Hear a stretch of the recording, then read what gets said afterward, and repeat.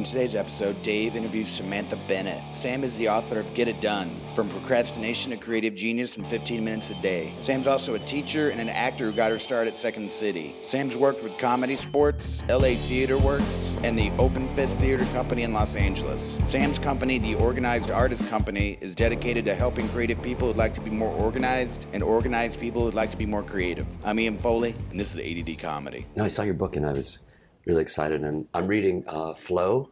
Yes. And Rachel Hamilton turned me on to that. Here's my only issue with Flow. I can't pronounce his name. I know. It's one of those names where you go, come on. No, I know. I actually have it spelled out phonetically on a Post-it underneath his name, because it sits, I have 40 gabillion books in my house. Is that your house in the video? Yeah. That's an awesome house. Where do you live? Thank you. I live in a perfect tiny little beach town that time forgot. Where's that? It's called Carpinteria, and it's about 20 minutes south of Santa Barbara. You fucking live. You came all the way down here. Sam, I still see you in Valley Village married, but that was a long time. That's not Sam Bennett. And I hope you don't see me as Dave Rosowski still married. No. I've been through several husbands, I think, since then. I love all my husbands. I love all my husbands. Okay, I'll give that to you. So you live in that little beach house, and you drove all the way down here. I would travel much further than that for you to say. I love that so much, because it's such a joy to see you. I'm so glad to see you, too. I get to spend any time with you, and then I get to have people sitting here who I get to talk to. And I've been, so that video, and people will see it because I'll have a link to it, but that video of you, and it looks like you live in, it looks like that's one section of your big house. That's the way that I look at it. That's good. I'm glad it looks that way, because it's one section of actually a very small apartment. But it looks like, when I look at you, it's like, oh, well, there's, and then I imagine you, now that you said it's Carpinteria, I imagine you, that overlooks the beach. And then I imagine that there's a really big kitchen in the back. I'm so glad you have that feeling. And it does, in fact, I'm half a block from the beach. It does overlook an estuary, though. Mm-hmm. So my whole day sitting at my tiny desk next to the very tiny kitchen with the fabulous turquoise Formica, like super old school, is herons and egrets and hawks and hummingbirds, and then I walk half a block to the beach. I walk barefoot to the beach every day, and there's dolphins and there's seals, and it's jaw-dropping. I mean, I can't get over it. I can't get over how much I love living there. I can't get over how much I love the town. I just... It's so funny that you're saying that as the garbage truck is going by. Wait, let's listen to the garbage truck. Yeah, I think people can hear it. See, and I loved living in Los Angeles. I mean, I lived in LA for, almost 15 years, and I really, it took me a little while to adjust because, it's no Chicago. Right. But I really grew to love Los Angeles. Mm-hmm. But now I've come back, like just now I was driving through town thinking, oh, I'm in LA, I should. Right.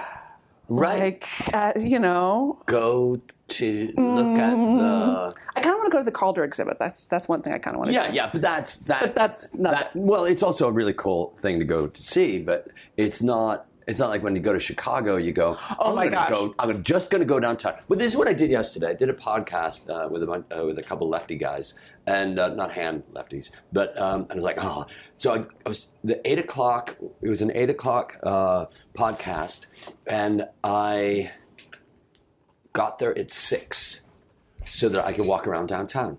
Yeah, because you got to do that. Yeah.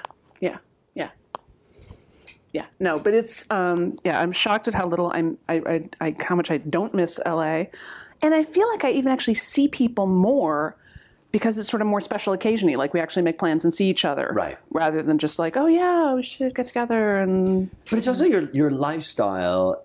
You've found the place where you're supposed to live. Yeah.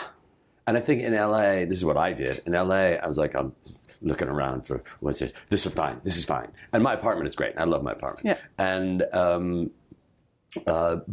but you have what you've also done is you've self-actualized. there's a sense of Sam Bennett has self-actualized. The writing that you're doing and the peace that you're at and the calm and the organization and the clarity, the simplicity, and the freedom that you've given yourself in all of those aspects were hard fought. Hell yeah. And I've known you for a long time, over 8 years. And knowing you from when you were in, just getting out of high school or whatever that was, and seeing you now, there's a piece that you're at, and I sense it. And the great thing about that is one of the the myriad, the multifaceted, the endlessly faceted aspect is that when I see you or when I read what you write or when any of that, your peace gives me peace. And I think a lot of people might go, your peace makes me envious. You know what I mean? Your peace makes me look at my world and go, what the fuck is wrong with me? As opposed to, there's peace out there. Thank you for saying that. That's very nice of you. Yes, it certainly feels better than any other part of my life has ever felt, any other era of my life has ever felt. And it has been a hard one. I have worked, thousands of dollars of therapy, so much coaching, so much work, so much internal striving, and worth every minute. I mean, worth every dime, worth every minute. It's so great to wake up in my life now and be like, wow, I really love everything about this. Right. To wake up in your life now. That's what you said. To wake up in your life now. You wake up in because that's what we do. We wake up in our life. We wake up in our life. We're also in our life, and we also get the opportunity to wake up in our life. And then when we wake up in our life, every morning we can wake up in our life.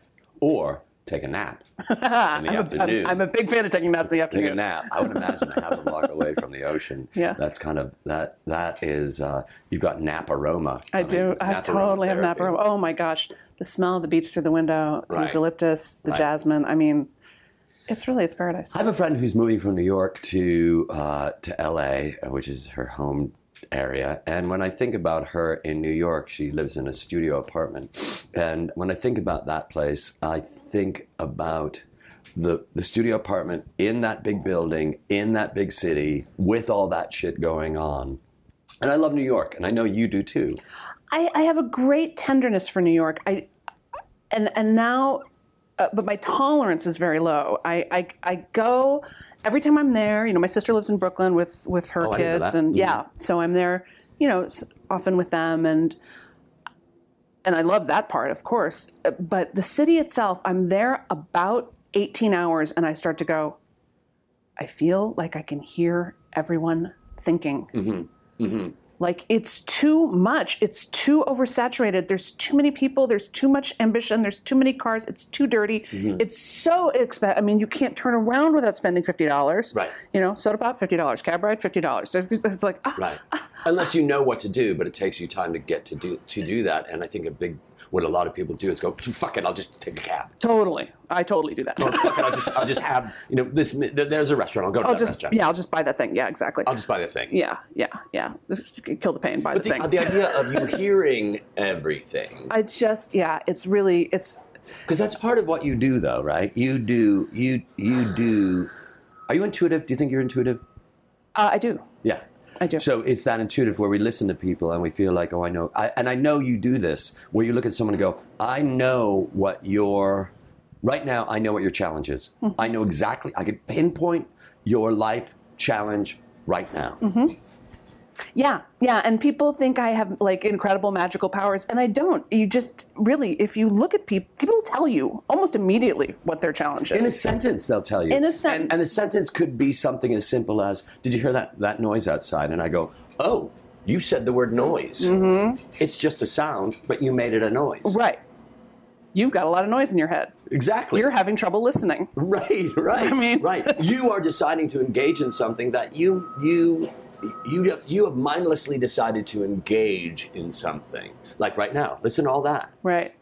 But somehow you decided you were at war with that, and that sounds against you, and it's noise, and you can exactly. That sounds against you. That sound is against you. It's happening to you. Exactly. Like, the garbage truck is not happening to you. The garbage truck is just happening. Right. But and you've chosen to interpret it. Right. The garbage truck is just happening, and and that's what we do. That's what people do. They bring it to them because you can't have anything that you don't bring to you. The only thing you have is what you're bringing to you, and it's the most fun I've had. The teaching and coaching has gotten so much more fun for me the more I've learned to trust my intuition, and the more I've just learned to call bullshit when I see bullshit. Right. The more I've learned to just go, that's not the problem. No. You quit. The other day I was on call, and this woman was telling me, something about why she couldn't do the thing that she really wanted to do.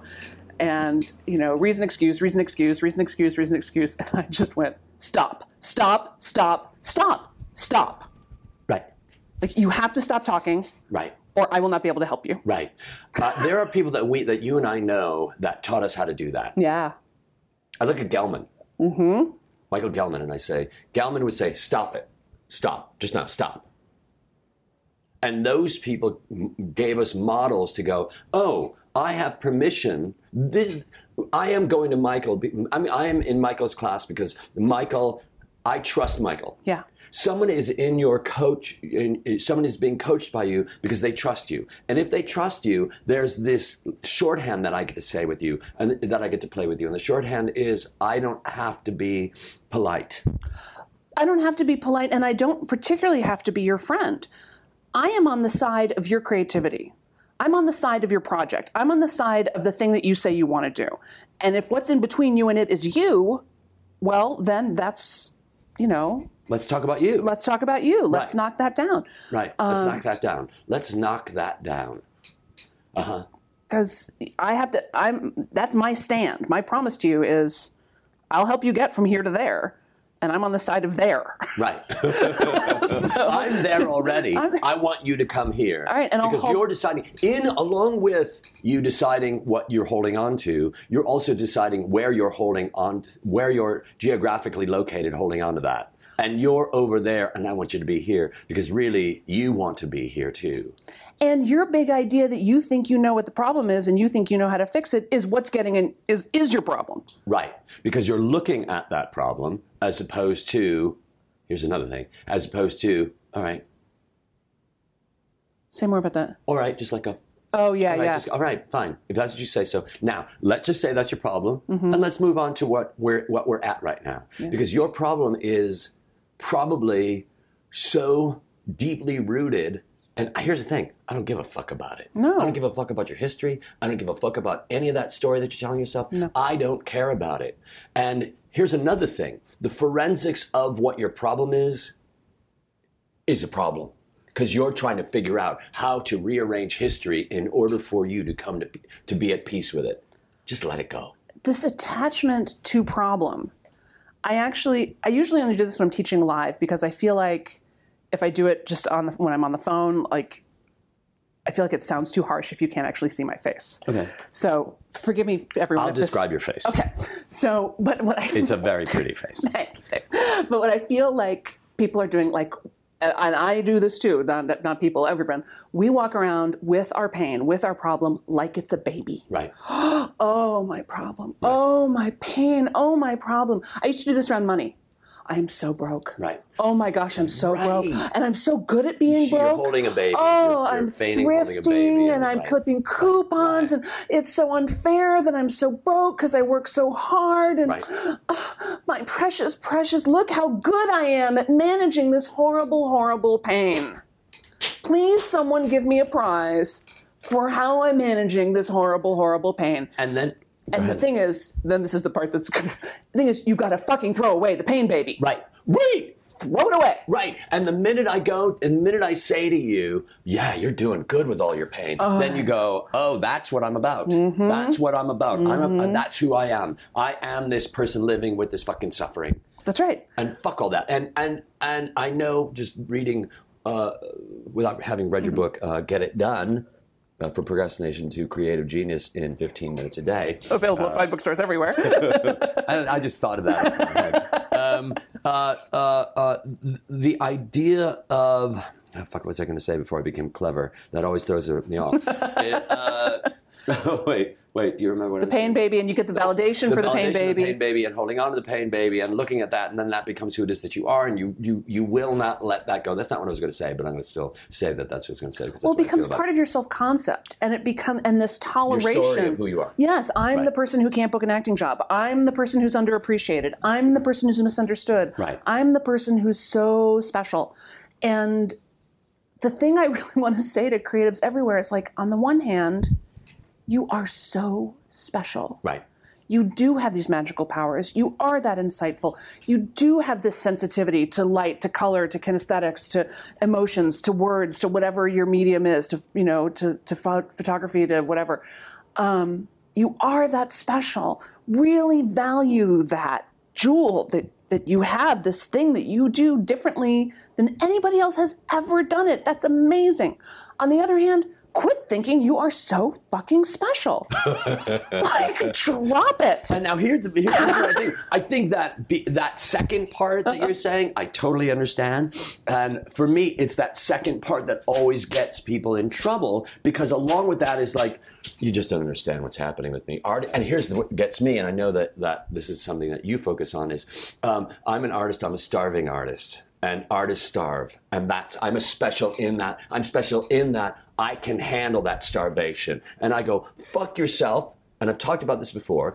Not fuck you, Sam, but fuck yourself, because every time you say to the universe that I'm a starving artist actor, every producer is going, I'm going to go to every actor and try to make it so that they don't have to fucking pay me. And I don't have to pay them. Do you understand what I mean? I totally understand what you mean. And there are so many things, on when they make me queen, that I will change. And I don't get... When they realize that you're a queen. Thank you. I don't get this starving artist thing at all. I mean, we don't say starving busboy. We don't say starving minister. We don't say, well, how about this? We don't say starving plumber. We don't say starving politician. Right. We don't say starving any of those people. And here's the thing. When you have a job, there is a ceiling to how much they will pay you. Even if you are CEO of Exxon, there's still a limit. It's an incredibly high limit, but there's a limit. When you're an artist, there's no limit. Right. There's no limit. I mean, you think if it were possible to add up all the money that Van Gogh's paintings and keychains and posters and T-shirts and watches and the gross value of the reproduction of those images, billions. Right. Right. There is no limit to how much money art can make and generate. And this idea that somehow it can't or it won't or it shouldn't or that people won't pay for it, it's absolute bullshit. People will happily pay for it. Right. Because the only thing that ever changed the world is a new story. Right. Right. And we love that. We love a new story. I am so looking forward to and eager when a new story. And I think that we are so, that's part of like my whole obsession with Facebook is, there's a new story, there's a new story, there's a new story. And wanting to have that new story so that we're all listening to this and creating and inspired by this, whether we're inspired for action or we're inspired for painting or we're inspired for cooking or whatever it's going to be, to go, listen, did you see that? Yeah. And a new story is this also, because ultimately I think that it's about this. It's about my new story. Yeah. I have a new story. I get to be a new person. What's that? I get to be a new person. Right. Every day. Every day. Every moment of the day. You get to wake up in your life. And you get to wake up in your life. And you get to say, oh yeah, I was holding on to that story. I'm not that story anymore. I was talking to a woman at a bar yesterday called Salvage, and maybe she'll listen to this podcast because I gave her my card. And I said, so what do you do? And she said, I'm a writer, but I haven't written in a while. And I said, well, why not? She goes, okay, so I was writing, and then I met this guy, and we started going out, and then I got this job, and everything was great, and I thought this is going to give me a lot of fodder for writing, and my boyfriend is and then we broke up, and now I can't write. And I said, you realize that you can't write because you're not that person who wrote that. You're not that same person that you were back then. Mm-hmm. You're a different person now. And the different person can't relate to that, can relate to that only through history. So you get to rewrite this. You get to write that story. You're not rewriting it. You're writing a new story. Right. Let that story go. It's symbolic, but it's symbolic, it's metaphoric, but it's also literal. That's right. That's right. And in fact, anytime, it's one of the great joys of being an artist and being a creative person is everybody else just has to live through their life. Mm-hmm. We actually get to turn it into something. Right. We suffer for all this pain and then we turn it into something. Now, wait, suffer through what pain? The brokenheartedness, the loneliness. The thing that everybody goes through. Whatever your thing is. What everybody goes through, not just artists. Not just artists. No, yeah. Everybody gets an equal amount of pain. Right. Everybody gets an equal amount of pain. That is so nice. It's true.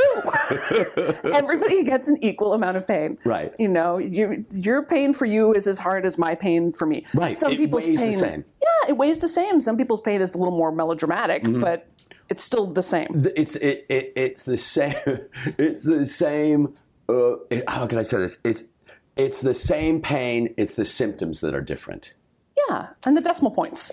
Right. We get pain at a different economic level. Right. And we think, that can't possibly be pain, but it is. Right. Rich people have pain just as much as anybody does. Right. So, so we get, so what I say when people are suffering, from some something has happened, some heartbreak has happened, some disappointment, some betrayal, something, and they feel blocked because of that, say, no, now make some art about that betrayal. Make art about that loneliness. Make art about that brokenheartedness. You never have to show it to anybody. It doesn't have to be good. And this is actually a great time to get out of your normal medium. So if you're a writer, I'd say make up a song, right? Do a dance, right? Get out the watercolors, right? Right. But expressing that, giving that pain some form, right? That transforms it, and then you can get over it. And if you decide to let it out of the house, which I recommend. The art that you make about your loneliness helps me heal my loneliness. The art that you make about your brokenheartedness heals my brokenheartedness. That's what art does. Right. That's what it's for. Right. It explains our feelings to us and makes us feel less alone. Right. Explains our feelings to us and makes us feel less alone. Yeah. Yeah. It's nice to repeat that. By the same token, the joy that I feel makes you feel joyous too. That's right. Right. I just want to put that in there too. Absolutely. Right. Absolutely. That's part of our meal. But that's really, really true. And here's another thing. What it also does is it takes that out of the realm of just being in my stomach, and then it puts it on paper, and then I get to take a look at it and go, oh, it's that. It's the same thing about in romance languages, you don't say, I am hungry. You say, I have hunger, right? I am angry. I have anger is what you say. Right. So when we have that, we get to look at it because I am not my pain. That's right. I have my pain. That's right. And that's what I have. I experience the condition of pain. Right. But it is not part of me. And that condition of pain that I experience, I get to say how long I experience that condition of pain, as long as I am mindful that I am experiencing that condition of pain. And, it's a beautiful thing about being a grown-up is we get to make these decisions. And it's a little shocking how much people abdicate the responsibility for their own lives, and walk around blaming, feeling sorry for themselves, creating conditions of chaos, creating, right. Situations in which they cannot win, in which they will not get what they want, guaranteed, over and over and over again. Because they keep saying, I cannot win and I will not get what I want. Right. Or how can I win and how can I get what I want because I'm... Right. I was just on the phone with a client the other day who, bless her heart, she was so brave. But she would say something, that she wanted or something that she thought she might want to do, and then she would immediately slam the door on it. Well, I would like to, make money writing, but nobody can do that in this economy. I totally understand. I would like to, but that, there's no way that can, I don't have time for that. I can't possibly do that. I can't possibly, and I said, dude, you've got to stop slamming the door so fast. I think that she clearly didn't know that she kept slamming the door. No. And what you and I do the same thing is to bring to people, and it's infuriating at times, I'm sure, to be on the receiving end of this shit, but I don't fucking care. And it's that idea of, you realize you just said that. You realize that you just said that. You know that, right? You know that? And it's like, no, I don't know that. Well, I can't be present all the time. And I said, you realize that you saying that you can't be present all the time makes it so that you can't be present all the time? And here's the thing. No, you can't be present all the time. But you can be present more times than you are presently aware of how present you are. Exactly. There's a Dave Razowsky sentence for you. So Dave Razowsky of you to say that. Right. But you know. That's exactly right. And bless her, this is why I say bless her heart, she was so brave, because once I said that, she then spent the rest of the conversation going, I was like, I think you can make $2,000 by the middle of next month. I don't see any reason why that wouldn't be possible for you. And she was like, I hear you saying that you believe that is possible for me, and I will contemplate that. Like, right. She was working so hard. Right. Because her impulse was to slam the door. Right. And here's another thing about that sentence, because I'm listening to that sentence too, and I'm thinking, please don't spend any time contemplating it. Yeah, please just move. Because when you, Just jump. Because when you contemplate it, you're in the practice of contemplating it. You're not in the practice of it. But the fact that she was even willing to be in the same room with it, I figured was a win right there. Absolutely. And, Absolutely. It's something my mentor has said to me, and I say it to people all the time. I'm like, you don't have to believe you can do it, but you have to believe that I believe you can do it. And that's a start, because I'm going to be proxy to you until you're you. Right. And I know you can do it. Right. I know you can do it because you're in this class. I know you can do it because you're in this room. Right. You've showed up for this. Right. So I know you can do it. Right. Right. So have faith in my faith in you. Right. And that's what ends up happening with a lot. That's what happens with a lot of teachers. That's what teachers are, and mentors and all that. I hear that all the time, where they're like, well, I got discouraged, but then I thought, well, Sam thinks I can do it. So I guess I'll just, I've done that plenty of times where in shows I thought, this is ridiculous. And I thought, well, but this director wouldn't let me, they're not going to make me look like an ass on purpose. So I'll have confidence in their confidence that I can do this, and just surf that till I believe it myself. I remember Harry Connick Jr. was on some show, and he was saying, and I mentioned this in the podcast before, he was when he started out, he was being Bing Crosby, and he was being Frank Sinatra, and he was being all those guys. And then one day he realized, on the third or fourth gig that he was on in this phase of his life, he realized he was no longer those people, and he was him. Mm. And we get to be inspired by those people and know that. I remember, who didn't want to do this? Who didn't want to be this? I remember being at Second City and watching Joe Liss, and the great Joe Liss, the great Joe Liss. And I would watch Joe Liss, and I would love every fucking thing that he would do. Yeah. And so when I was on stage, it would be WWJD. It'd be what would Joe do? And I would do that until one day I realized, and one day I didn't realize it. One day I'd let all that go. I think it's a very sound strategy. Elvis Costello said this on some show. He said, if you want to write music, write if pick the people you like and then write like them, like copy them. Literally copy them. Write like you were them. Do your best possible imitation of them. Because it's a great way to learn. It's a great way to sort of get inside. Oh, why are that song so great? Oh, why is that way? Why does Joe make those choices? Where does that inspiration come from? What does that feel like when I make those choices? The same way that a great painter will hold a child's, hand and say, this is how the brush feels. Right. A dancer will hold your, will show you, move your body in the space so that you get the sense of what that's supposed to feel like. I also believe, and the interesting thing is, while you're saying that, I'm thinking, what does the improviser do? So what the improviser does is, in that, I can't hold your hand. I can just, as in an improv scene, as your improv partner, I can't hold your hand. All that I could do is say to you, follow me. And then it's up to you to follow me. But that's true of any student, right? But I have to know the concept of release, relinquish, and surrender. I being that who is shadowing, sort of in a restaurant term, I being that entity that is shadowing my guide. I am shadowing my guide. Because that's what it is. A guide goes before me, and I follow his shadow. That's right. And I think, my favorite experiences improvising have been incredible teaching moments. I think of this all the time. Keegan-Michael Key. Mm-hmm. I hope he's doing well. I haven't heard about him. Poor kid, poor kid out of Detroit. African American, He's black? What? Does he know? He's more mocha. He's delicious. Mm-hmm. Yes, the lovely, wonderful Keegan-Michael Key. when I would go to Detroit and they would have me improvise with them after the show, he greeted me on stage like his face would light up. Like, I'm so glad you're here. And then everything I said, he would be like, you could just see the welcome and the love in his eyes. He was so happy. I have to write that down. I'm so glad you're here, because that is such a great improv scene. That's not an improv scene, but an improv exercise. Yeah. I'm so glad you're here. I'm so glad you're here. And it made me feel like, Marie, Queen of Romania. I mean, all of a sudden I'm like, oh, I'm special. I matter. What I'm doing is being paid attention to.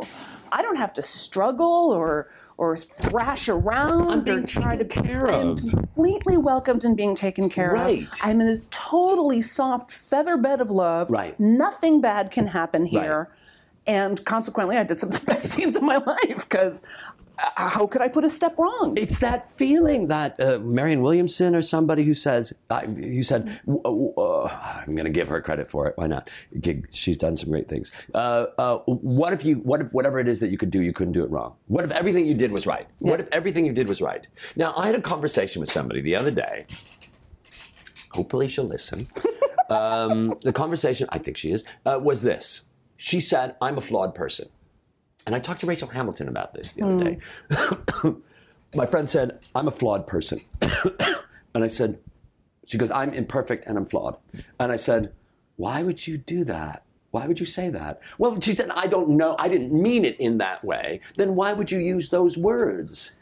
And because Sam, this is the way that I feel about it. I talked to Rachel Hamilton about this. I feel like, listen, I'm not flawed. I'm a human being and I make these, this is what humans do. I am not imperfect. I am perfect in my being a human being, and this is what I do. And every time I introduce words like that, and we keep going back to this, the mindfulness of the words, the concrete, the architecture of the words, the feeling, the flavor, the smell of the words, to be able to say, you are saying flawed. Yeah. And you are saying, I'm in front of it.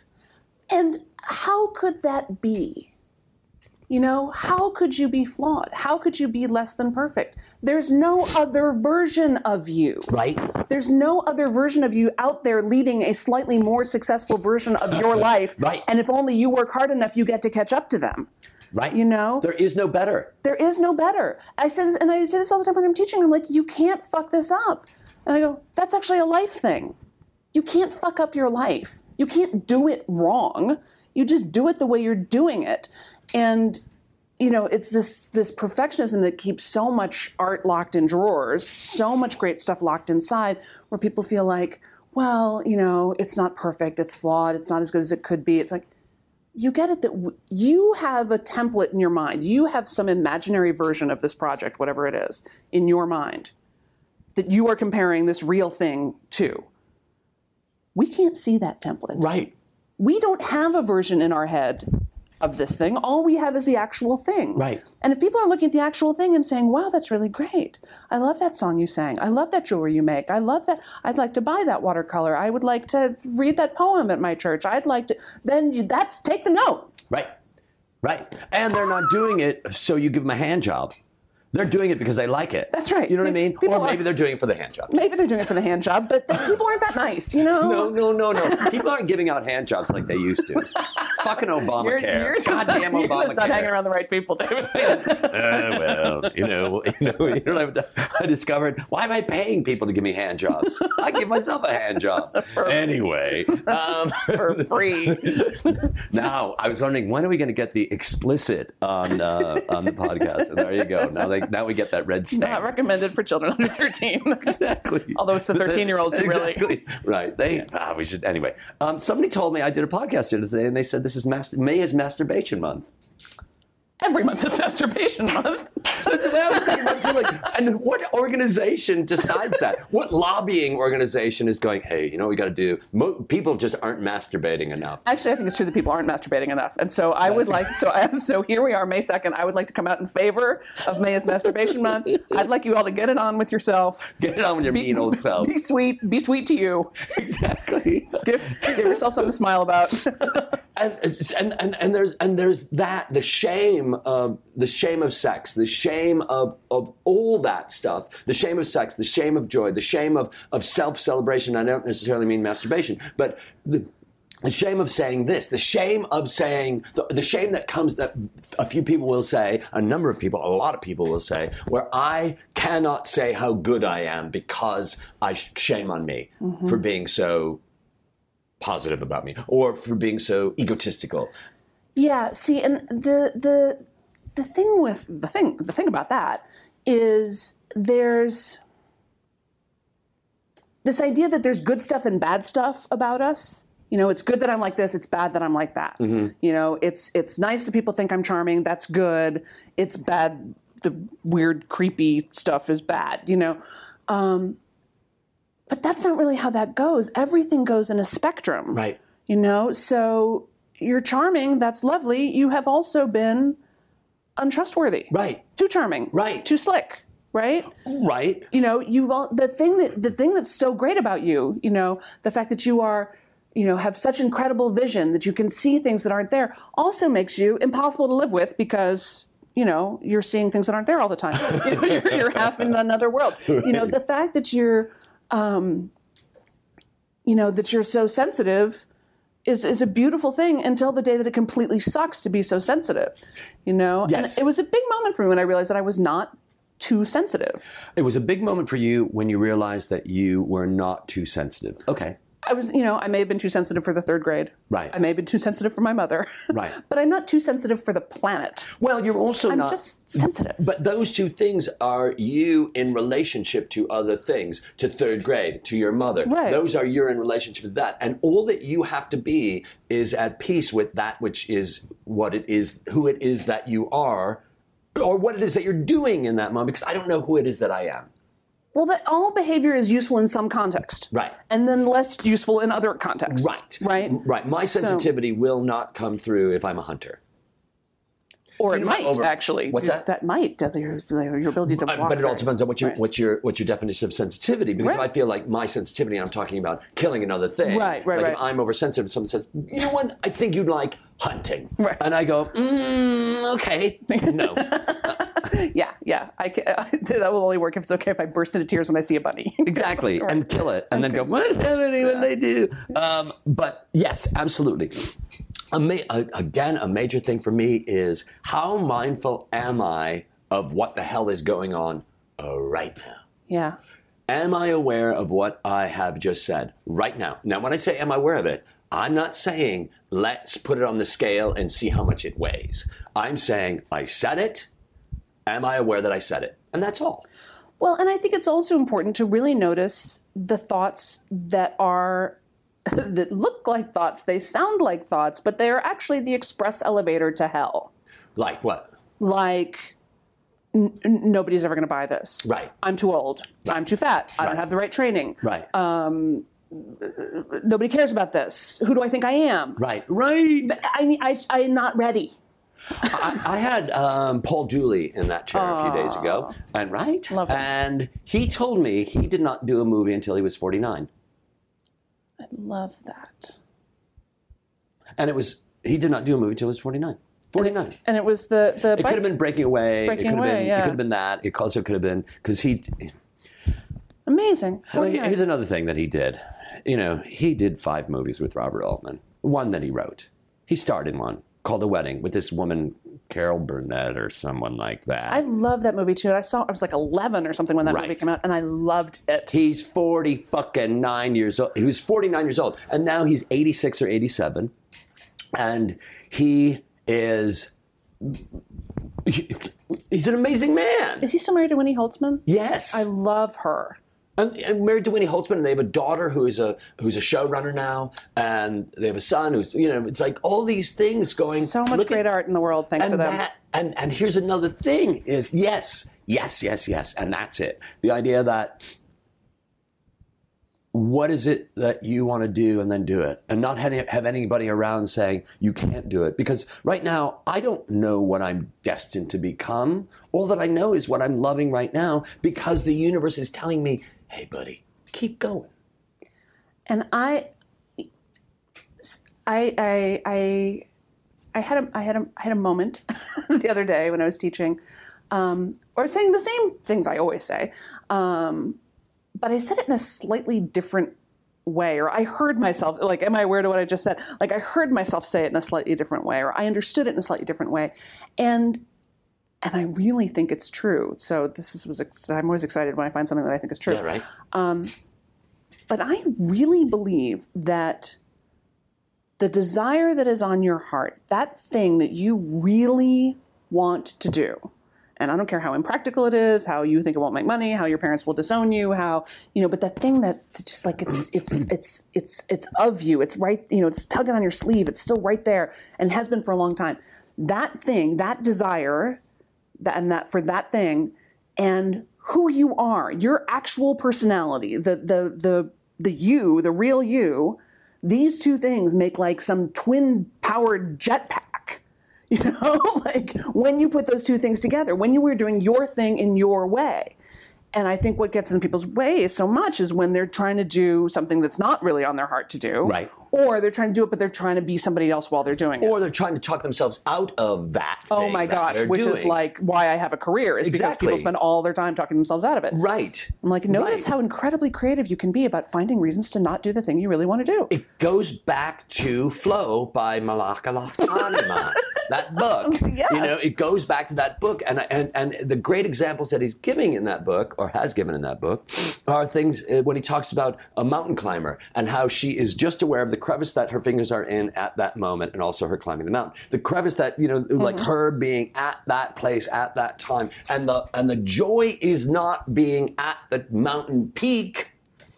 The joy is being in process, Sam, yes, of climbing the mountain. Because what we're doing it's all about process. Or, as Gelman would say, process. It's all about process, And so when we get nachas, that joy, out of process, prachas, when we get nachas out of prachas, when we become aware of what it is that I'm doing right now is exactly what it is that I want to do. Yeah. And that's talk to you. Yeah. And that's be present to you. Yeah. And I know at times I will go, oh, I like that fan. And I'm still listening to Sam and going, right, I like that fan. That's okay. I said I like that fan. And now I'm listening to Sam. Right. We have, varying levels of awareness at any moment in time. But yes, and to notice that the way you climb that mountain is going to be different than the way I climb the mountain. Yes. And really all you have is your intuition, hopefully the trail guide, hopefully someone to shadow, someone to, who's done it before, to say, oh, by the way, right, I can see why you want to try and climb that way, but it's going to suck. But right. Go ahead. But go ahead. I'm just telling you. Right, because your process includes that. So when I have a student who doesn't do it right, I go, thank you for not doing it the way that I told you, because what you just did was show all of us how that works. Right. Exactly. There are no mistakes. I'm sorry. There's no mistakes and there's no rules. Right. There's no mistakes, there's no rules, there's no guidelines. No, sorry. Hi. Right. Welcome to the world. Right, exactly. What I get to do is have one foot out, and then another foot follows through on that.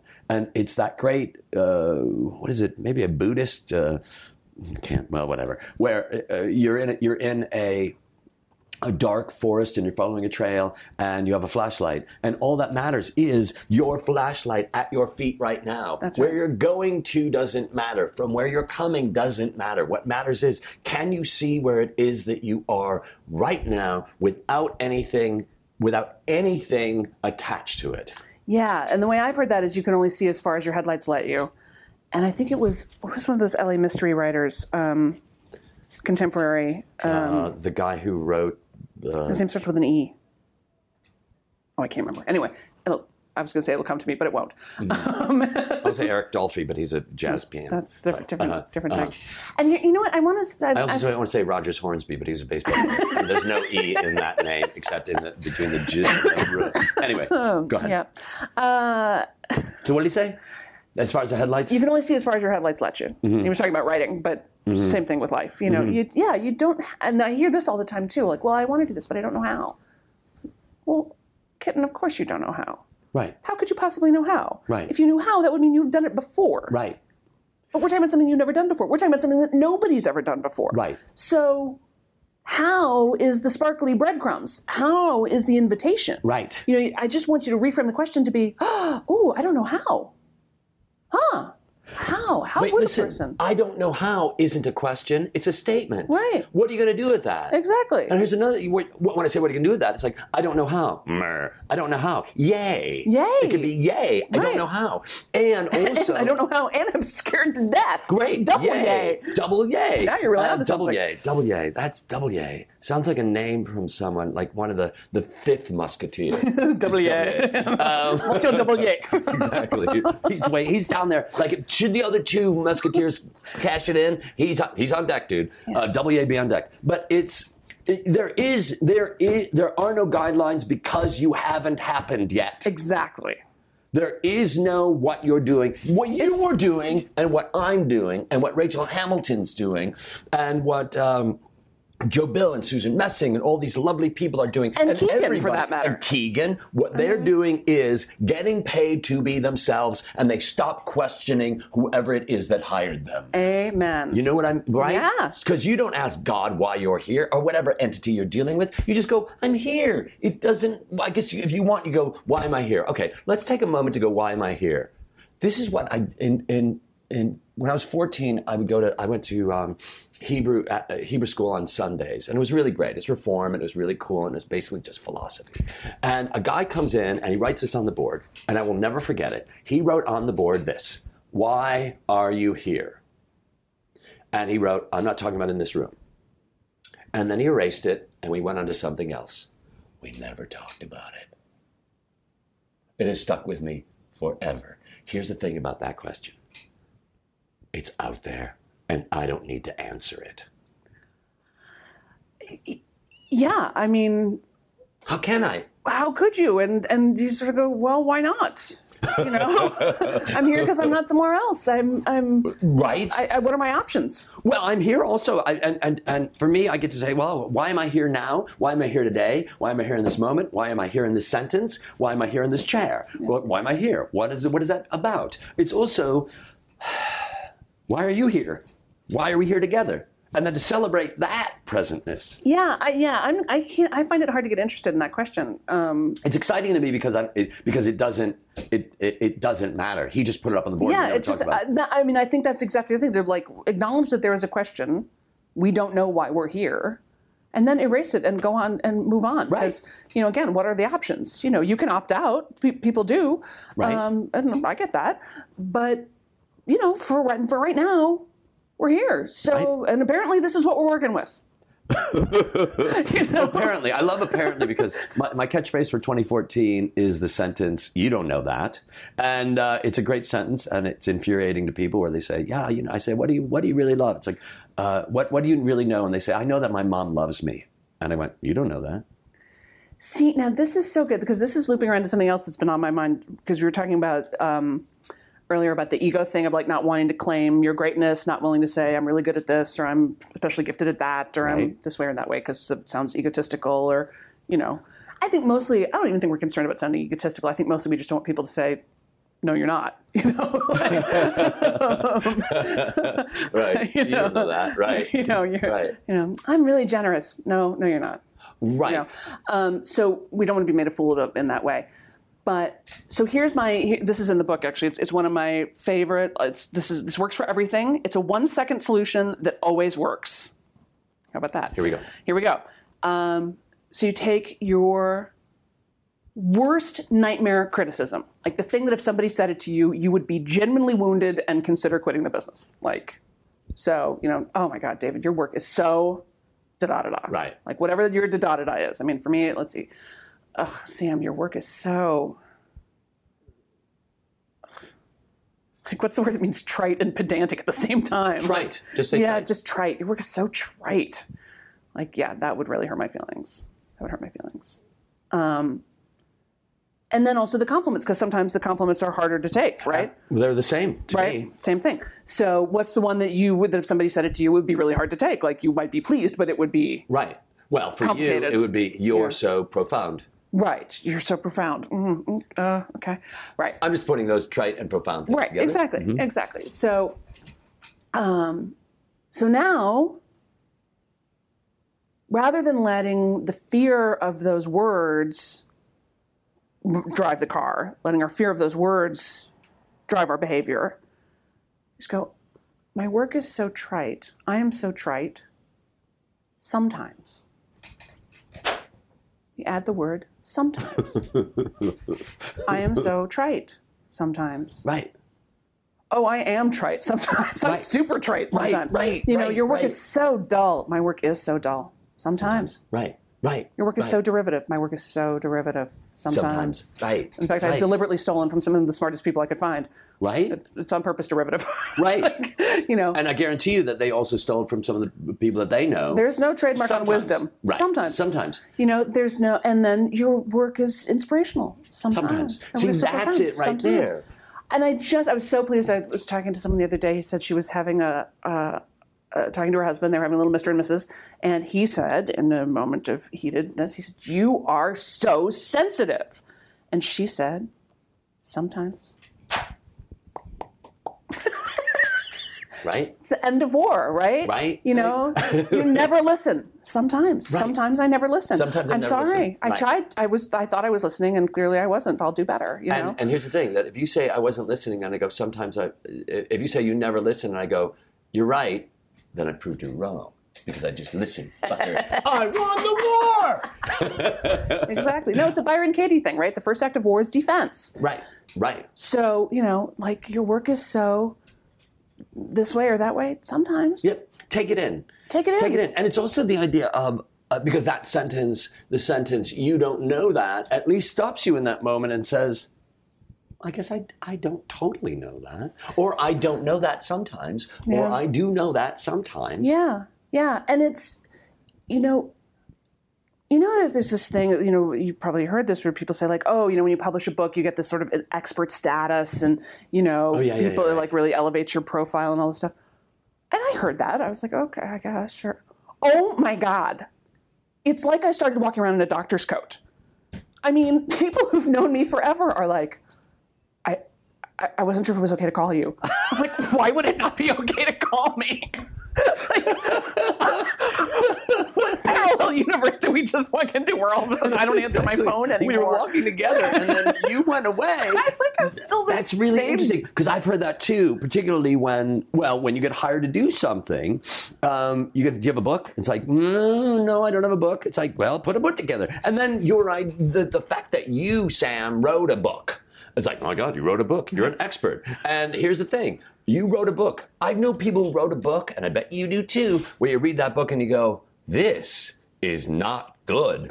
Yes, I just had that experience recently. I'm too. mad. I'm mad at that person. I am too. I wonder if it's the same person. Actor? No. Okay. No. Because for me, it's an actor friend of mine who wrote a book, and I read the actor's book, and I thought, I cannot fucking finish this book. Yeah. I cannot finish your book. Yeah. And luckily, I don't see this actor that much. That's good. But this actor wrote this book. And it's nobody in this city, so don't try to fucking figure it out. It's not you, don't worry. Right.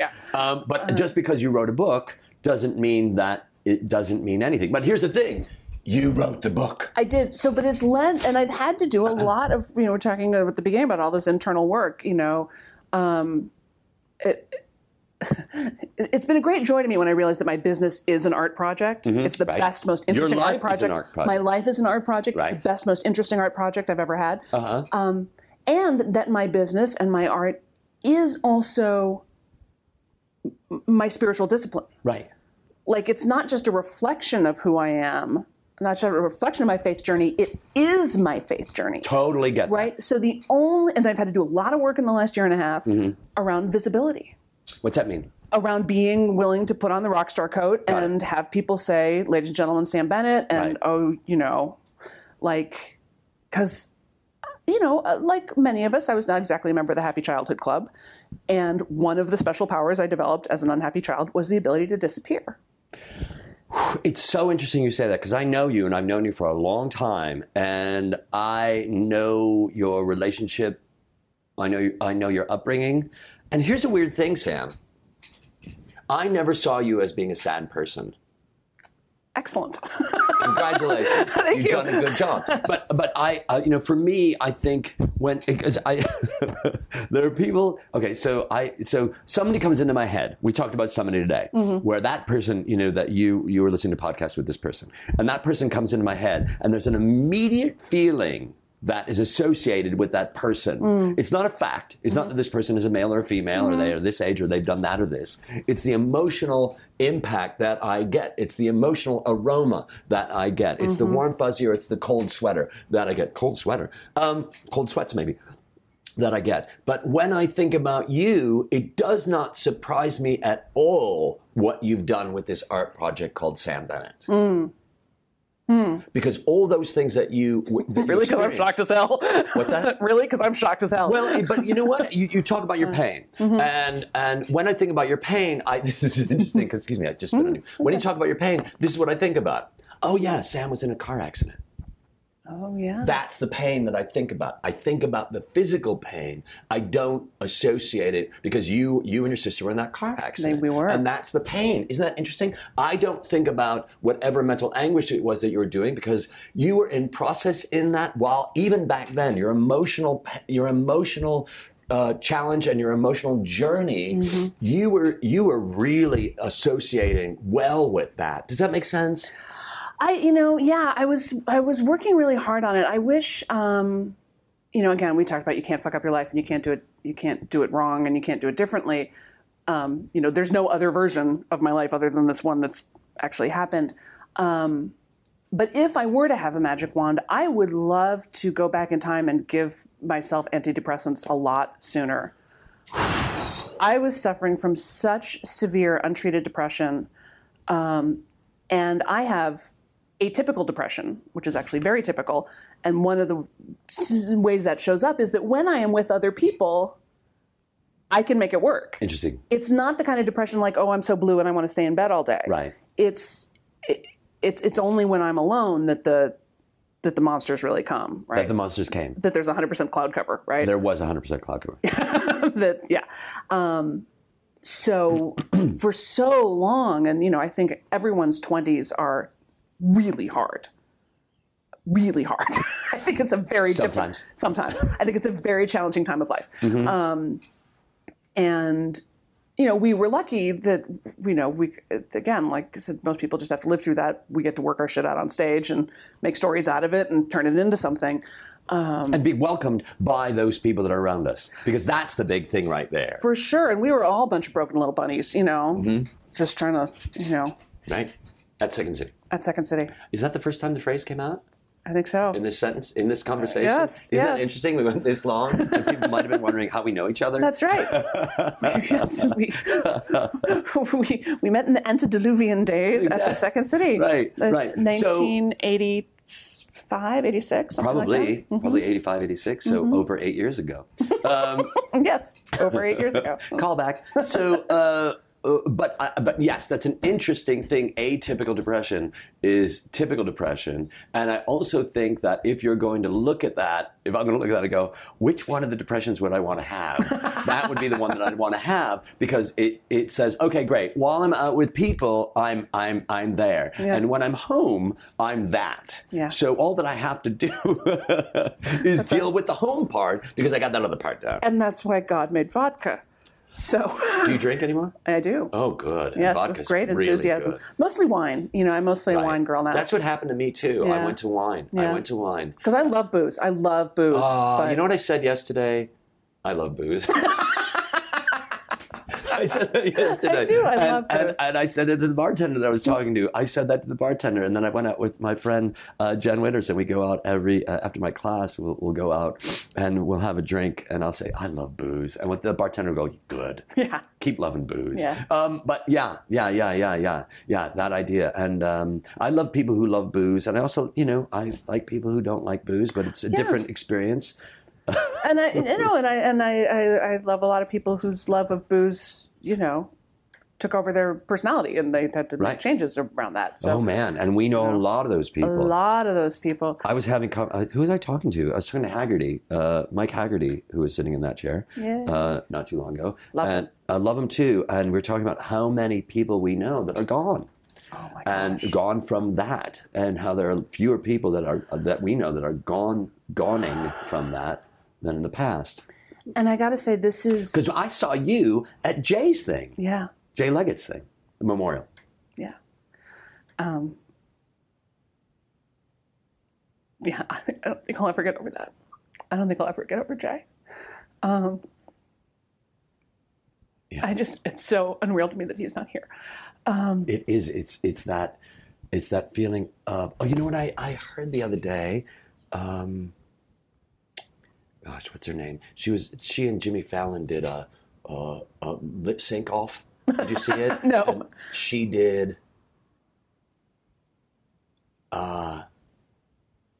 What's the name of that group with Popper, the big guy, John Popper? That group, Blues Traveler. She did the Blues Traveler song. In a book, where she was lip syncing all that whole list.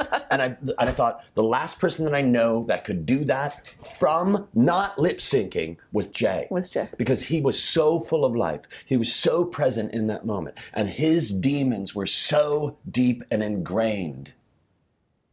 He was one of the only people I've ever known who, especially in LA, but anywhere, where once he was talking to you, he never once looked around the room to see if there was somebody more interesting. Right.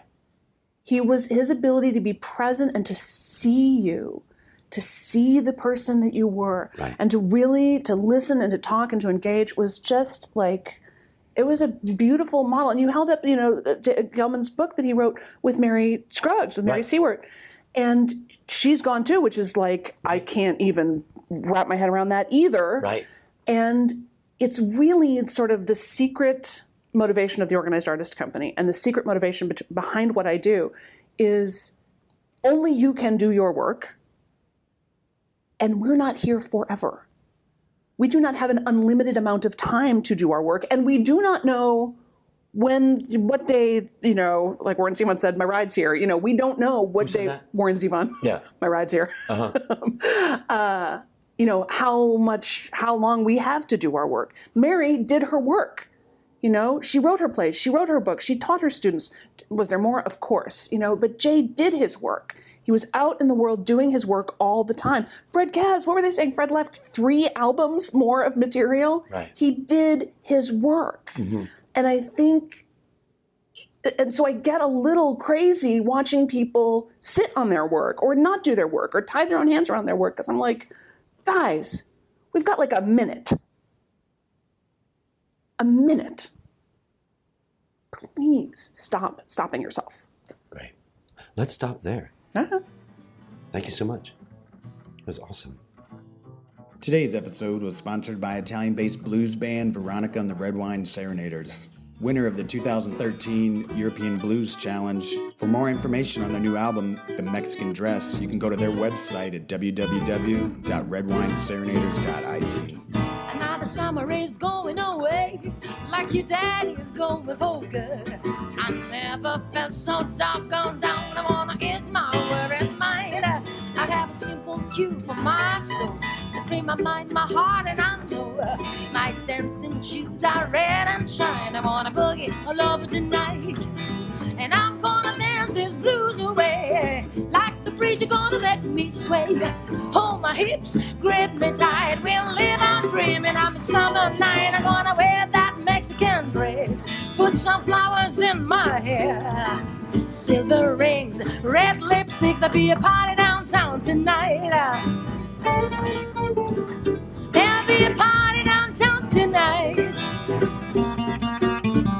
There'll be a party downtown tonight.